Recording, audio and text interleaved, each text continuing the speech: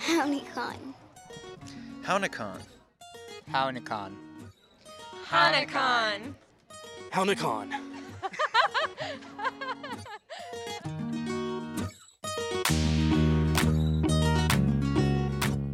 You're listening to Hownicon Podcast, highlighting Citizen Potawatomi Nation issues, members, and more. Paige Willett, Nadesh Nakas, Borewadme, Ndao. I'm your host, Paige Willett, CPN Tribal member and employee. Don't forget to subscribe, share, and rate us. During this episode, we'll hear tips to increase empathy as well as de-escalation strategies. We'll also listen back to an interview with a tribal member who was an Olympic synchronized swimmer at the 2012 London Games and hear a cosmological story from the CPN Language Department. Citizen Potawatomi Nation's Workforce Development and Social Services Department welcomed employees in the larger Potawatomi County community for 3 sessions of empathy and de-escalation training this February. The shortest distance between a person is empathy. To be able to stand by them, to be able to listen to them, to say, I hear you, to say, I see you. These words, spoken by CPN Safe and Stable Families Education Counselor Jamel Payne, echoed through the tribe's Cultural Heritage Center. Attendees from a variety of backgrounds came to the sessions at 10 a.m., 11 a.m., and noon. Each one began and ended with song as Oklahoma Baptist University musical arts major Brock Brown performed Stand By Me and Lean On Me. When the night has come and the land is dark. During the first session, Brown made the spontaneous decision to have everyone join him in singing, something he continued in the other 2 sessions as well. I mean, that was just a heat of the moment thing, the spur of the moment. I'm like, nobody is moving. I don't like that. So I'm like, and plus, we need the interaction with one another. As you stand by me. To offer tools for building empathy and de-escalation skills, Payne invited Tracy Rader from Giant, a leadership development company that works with clients all over the world. The company has more than 900 certified coaches who teach leadership tools like the ones taught at the CHC. During each session, Rader talked about what defines empathy and how to have a healthy balance, neither to be too empathetic and take on everyone's troubles, nor to have an unempathetic attitude and brush others and their problems away. In discussing some of the strategies, she said a good place to start learning empathy is by asking what she calls a profound question. What is it like to be on the other side of you? Have you ever thought of that? What does it feel like? What's the experience from someone else on the other side of your desk or in your classroom or in a meeting with you? What is that like? The question and answer can help create a high-trust environment where a family member, coworker, or friend feels comfortable giving feedback. One of the first strategies she discussed for finding a healthy balance of empathy was to, quote, know yourself to lead yourself. Here's what a healthy perspective of empathy will do. It will keep you from burnout. If you're over there on the 10 scale, it's going to help you from burnout because you will smother yourself if you're not careful with the needs of the world. It will increase your influence in your relationships with coworkers, with patients, with clients, whatever industry you're in. It will increase your influence with relationships if you can learn an appropriate balance of being empathetic toward people. Number 3, it will bolster your communication with others, because they're going to know that you're caring and that, it's a 2-way conversation. They're going to ask about you, you're going to ask about them. And then finally, you'll see I've cited a study. There's a bajillion studies out there about the bottom line and how it works, in that you will get increased patient, client, customer satisfaction if you create an environment where all the staff or all the employees have a heart and they have an emotional connection with people around them. Rader said this lifelong strategy starts with being aware of things a person might want to change about themselves and then noting the tendencies and patterns that would need to change to improve that behavior. She uses strategies and self-awareness to achieve a healthy, empathetic balance in her everyday life. I actually calendar in the first 30 minutes of my day when I'm at the office to not have any meetings and no projects, because I know myself to leave myself, and I know that my natural tendency is to walk in the office, sit at my desk, and start going, because I love to get things done.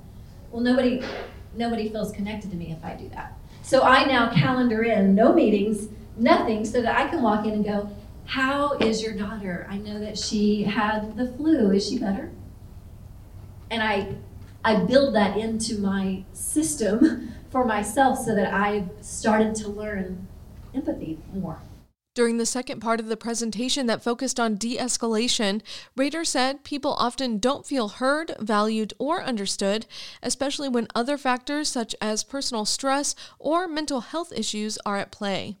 When this happens, she recommended compassionately listening both to someone's needs and feelings, giving them personal space, and using a gentle tone and body language.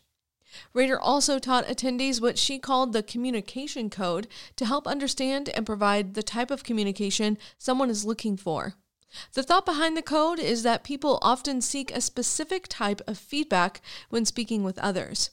It breaks down 5 responses people might desire: critique, collaborate, clarify, care, or celebrate. You can communicate through critique. No one really likes that, by the way. Just hint, hint.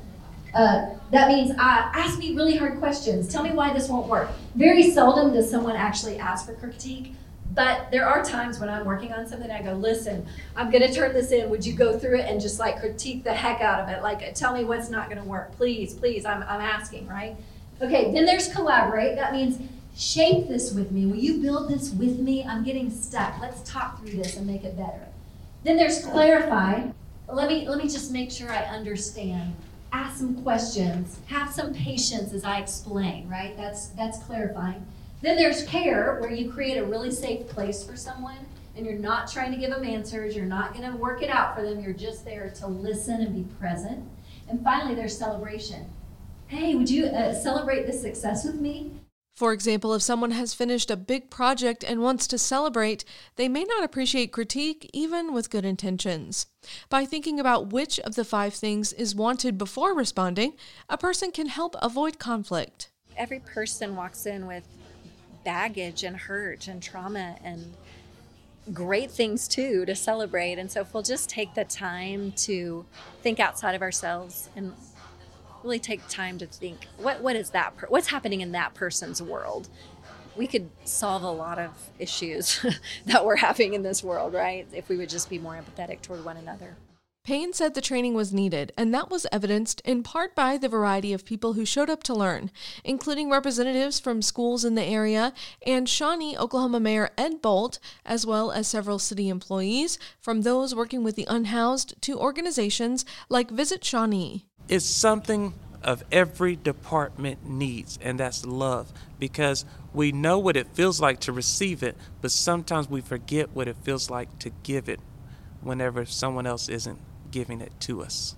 Felicia Lowe with local business 6L Mechanical took part in the training, and she said one of her favorite tools was thinking about how others see her. I know you never really think about how I see them or how I think I'm being, but how do they see me? What's it like to be across from my desk?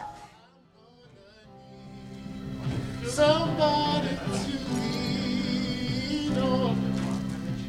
Please swallow. The Empathy and De-Escalation training is part of the CPN Lunch and Learn event series. For more information about workforce development and social services, visit cpn.news/workforce or call 405-878-3854.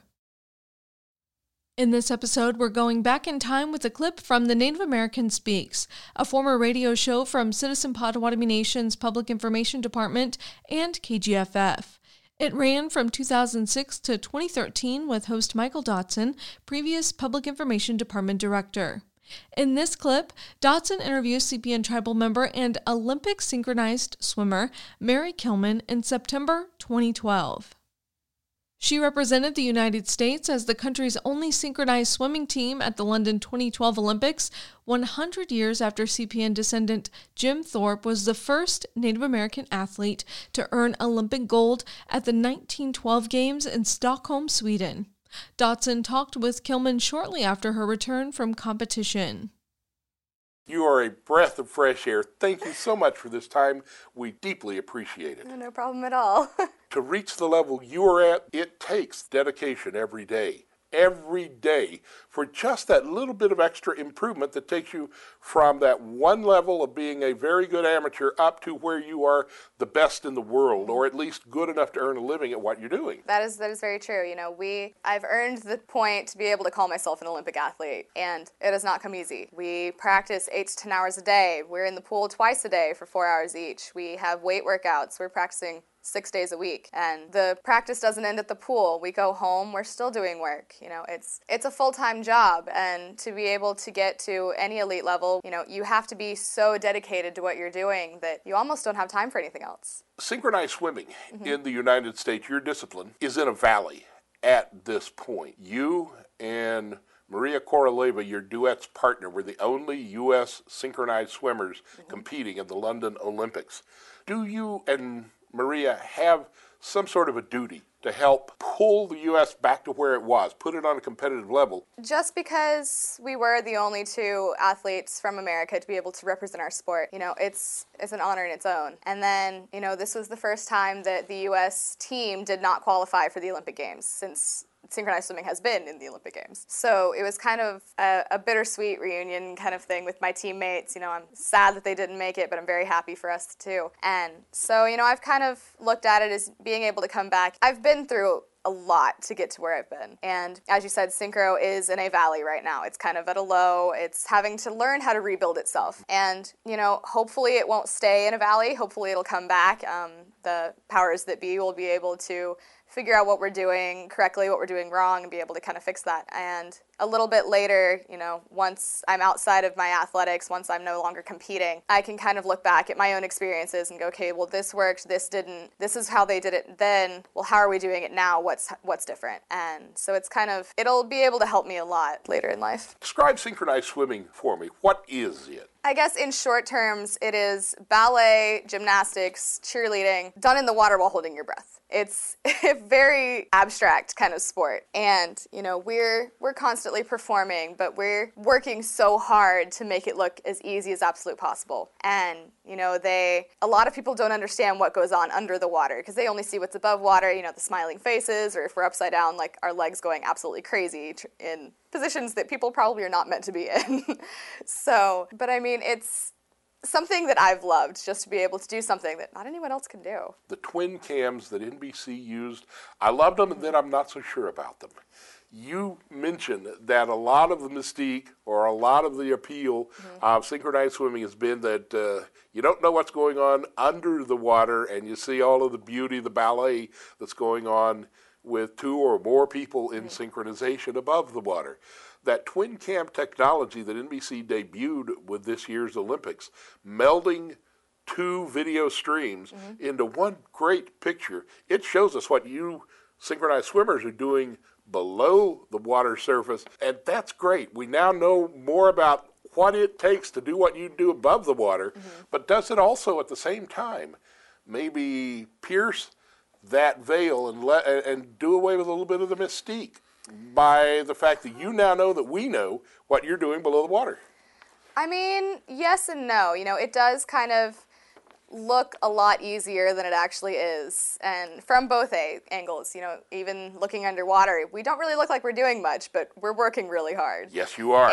Or if we're head up, it's a little more obvious because our legs are constantly moving and you're trying to figure out what's going on. But, you know, it's still kind of proof that we're not touching the bottom. We're practicing in at least 9 feet of water. I practice almost every day in a diving well, which is 17 feet. So there's no touching the bottom. You know, even in the teams, they're not touching the bottom to throw girls up in the air, you know, 6-10 feet in the air. And so it does kind of help our sport in the sense that it is very pretty. It's very artistic.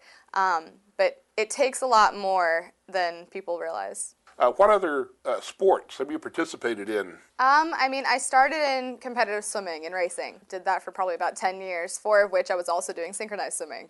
At one point, I was taking like a jazz dance class. couple of things about your athleticism. One, that you are able to elevate out of the water higher than a lot of other synchronized swimmers. And another, and let's explore it first, you don't wear a nose clip. No, I don't. How are you able to get away with that? Prevent waters, you're upside down quite frequently while you're in the water. 3 or 4 feet deep at least, maybe deeper. Lots of practice. But, you know, I actually, to be perfectly honest, I make a lot of funny faces underwater. And a lot of people have actually, now that they've had the underwater camera, have been able to capture that. It's a really entertaining picture. At what point did you realize that Mary Kilman had a shot at reaching this level of athletic accomplishment? I mean, I've always aimed for the Olympic Games. You know, it's the highest honor that an amateur athlete can reach. When I got to synchronized swimming, I was probably about 13. I won an age group nationals, and it was from a little club in Texas. You know, the Pirouettes of Texas helped me a lot, and I won an age group national solo as the youngest person in my age group, and that is the furthest thing from anyone's mind when you go into a competition.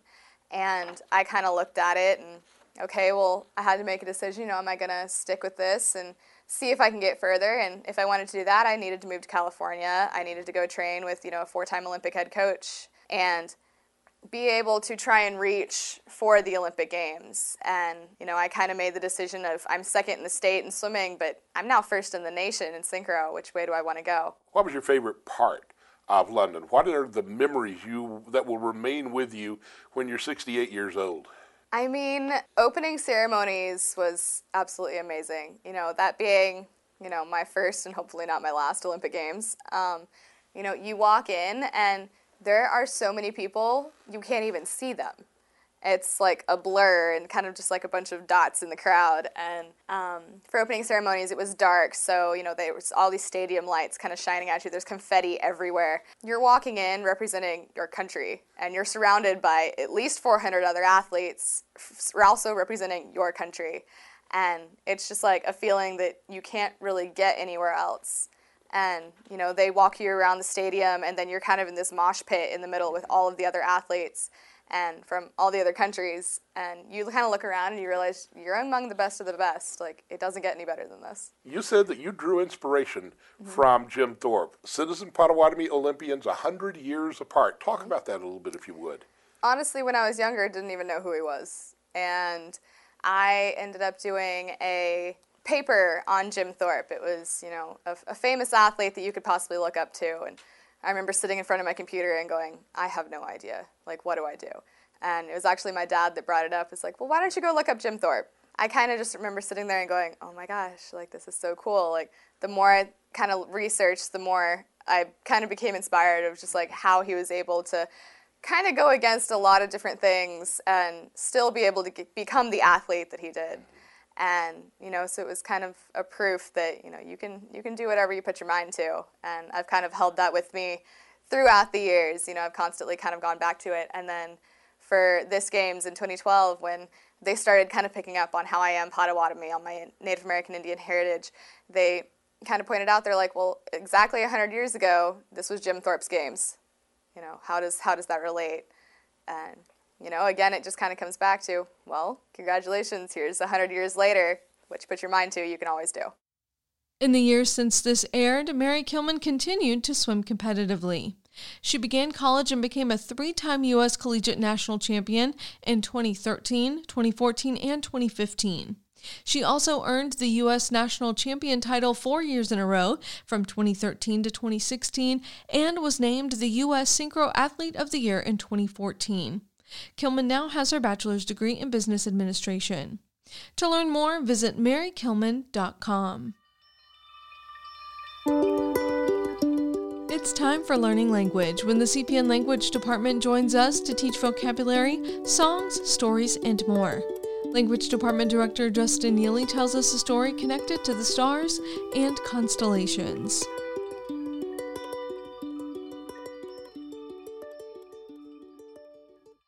Bonjour, Jayak. So I wanted to share a little bit of our cosmology with you today, talk about some of these stars and some of the meanings to some of the stars.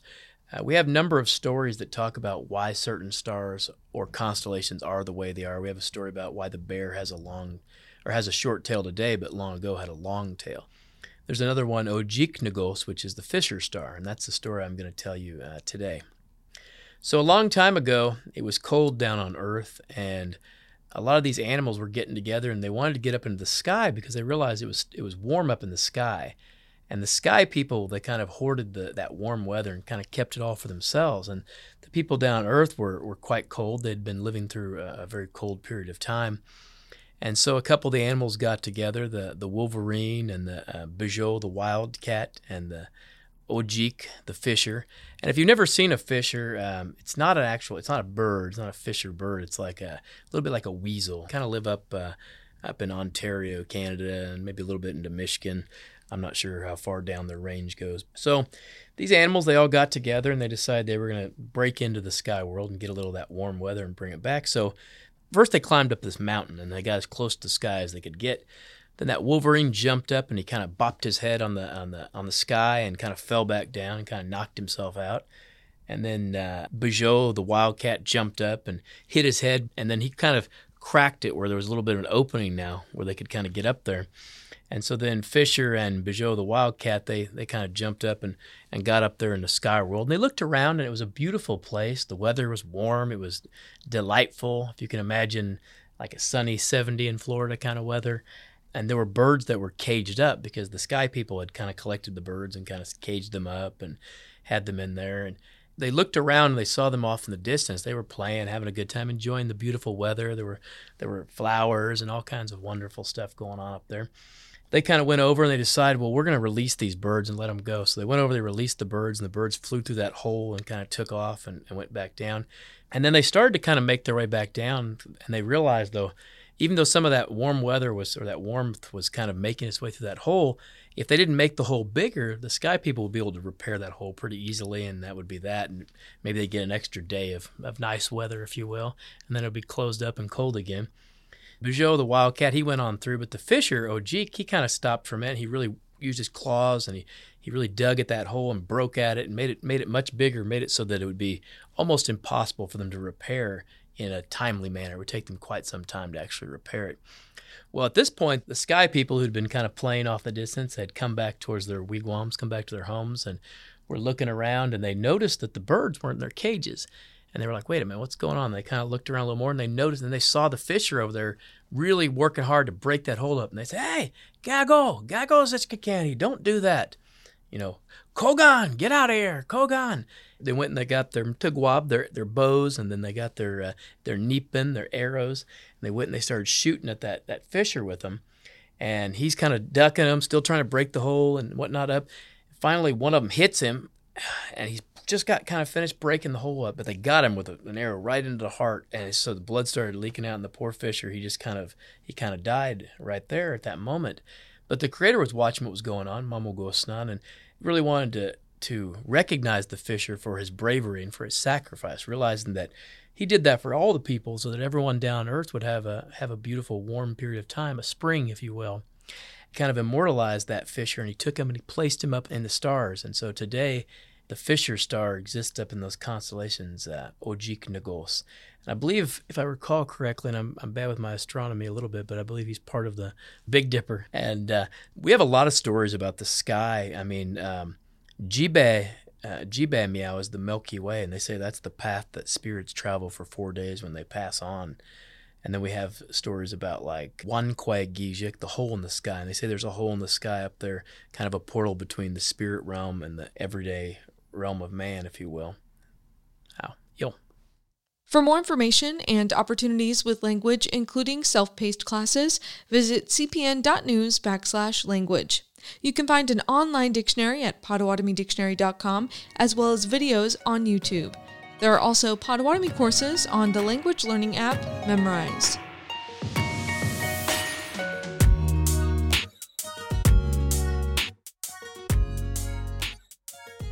Hanakan Podcast is produced and brought to you by Citizen Potawatomi Nation's Public Information Department.